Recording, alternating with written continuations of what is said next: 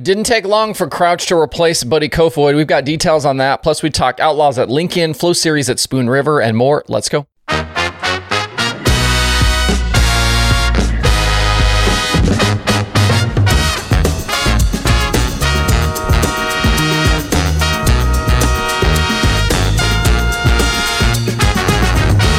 It's Wednesday, May 10th. I'm Justin Fiedler. This is Dirt Tracker Daily.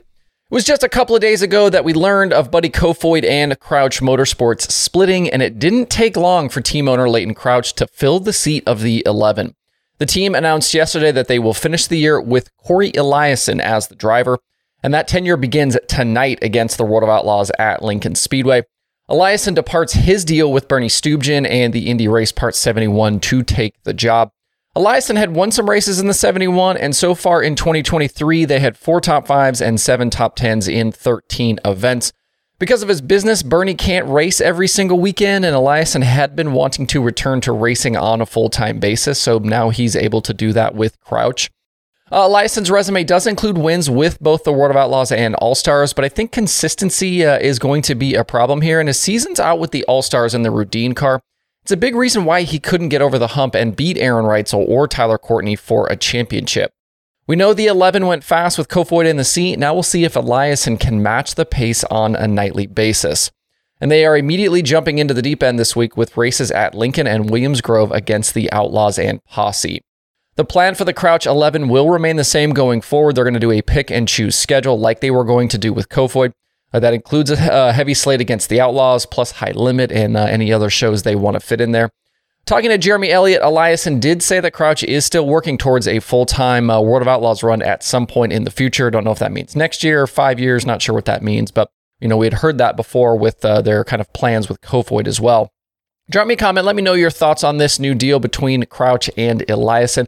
Like I said, we'll see them in action tonight against the Outlaws.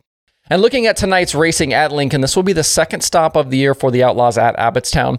The previous race was on March 18th. Rico Abreu outdueled Brad Sweet that night for the victory. Devin Borden grabbed his first career Outlaw podium as well. In the past 7 races at Lincoln that I have in the DirtTracker.com analytics database, we've had 7 different winners. They are Rico, Jacob Allen, Sweet, Sheldon Hunshield, Lance Deweese, Freddie Raymer, and David Gravel. Don't expect to see the 69K tonight, though. Deweese and Kreitz are planning on racing this weekend at the Grove, but not tonight. I think I saw Deweese is traveling with his son to race. I think one driver I'd pay attention to tonight is Justin Peck. He is still seeking his first career Outlaw win, and I feel like if it's going to happen somewhere, Lincoln feels like it's the place that it would be. He went 12th to 5th there back in March, led laps at Lincoln a year ago with the Outlaws before finishing second to Jacob Allen. If they can get into the dash tonight, I could see them being a serious contender. We know we can lead laps there. We know we can win there. Just getting over that hump, and I feel like this is the night here, or at least this is the track he could do it at. As for this early season championship battle, Sweet enters tonight as the points leader by just 2 over Carson Macedo. David Gravel is 28 back in third. As was the case a year ago, these 3 will be locked in a tight one all season long, and this is about what we would have expected from this championship battle. Most everyone else has fallen at least triple digits back through these first 17 races. The only other example is Logan Schuchart. He's 86 behind. I think it would take a serious run from some of these other guys to get back in the mix. You might be able to kind of, outduel or beat 1 or 2 of these guys for a stretch, but you're not going to beat all 3 of them pretty regularly. If you can't get to Lincoln tonight, you can watch it live on Dirt Vision. Before we move on, I've got a quick merch update for you. A fresh round of decals has been ordered. Hopefully, I'll have those soon. I do still have just a few late model decals left. If you want one of those, these will be included in the reorder as well. Also, I've been asked a bunch about a restock of hats, and they are now officially back on the site. The logo trucker snapbacks are available now. You can get one with free shipping and sales tax on me in the US.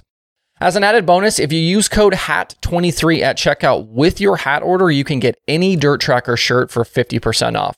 So head over to shop.dirttracker.com to order or click the links below in the video description.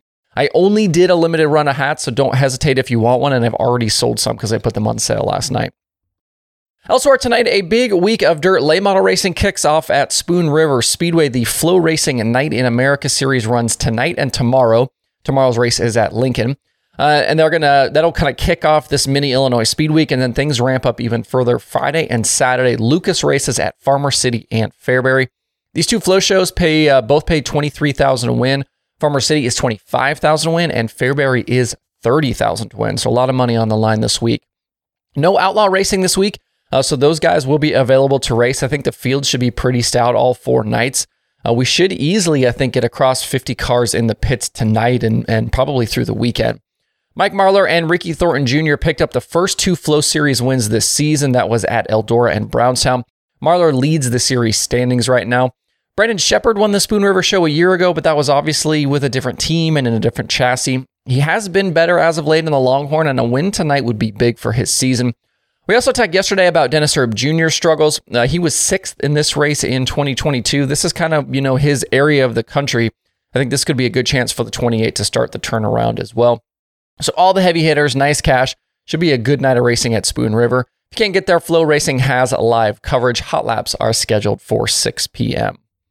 Short Track Super Series was in action last night, and it was corrected in yesterday's comments about the racetrack. Apparently, it's not Accord Speedway, like it's spelled. Apparently, it's Accord Speedway. So there you go. I guess you learn something new every day. Matt Williamson was the pole sitter. He led at the start of the race, but the track had quite a bit of character, was pretty choppy on the bottom. And on lap 13 restart, Matt Shepard was able to kind of take advantage of the smoother top and grab the lead from Williamson. Williamson kind of struggled on the bottom on some of those restarts. There was a lot of cautions in that race. Shepard kept choosing the top, and obviously it worked out in his favor. Shepard basically never looked back from that lap 13 pass. He scored the $6,000 win over Williamson and Perego. Billy Pouch Jr. and Williamson had a nice battle late for second, but Pouch pulled up lame right before the checkered and ended up 5th. I wonder if maybe he cut a tire kind of beating and banging there with Williamson. Tuesday night racing for the Short Track Super Series continues next week at Delaware International for another $5,000 to win show. If you want some other dirt racing audio this week, Wing Nation has Brandon Spithaler, Mark Dobmeyer, and Tyler Courtney. I saw Dobmeyer is going to be back racing here, I think this week. The Loud Pedal podcast, they've kind of gone through a format change. They're going to do things a little bit differently. They've got a new show this week kind of talking about the Let's Race 2 weekend. All Gas No Brakes has multiple interviews, including Dylan Tidmore, Dalton Cook, and others. Hoagie's Garage also has multiple new guests, and Dunewich on Dirt has Newman Presnell and somebody named Road Soda Randy. There are also new episodes of The Dirt Reporters from Dirt on Dirt, The Dirt Nerds, QuickTime, and Dirt Track Confessions. To see all these shows and their most recent episodes, head over to dirttracker.com/podcast.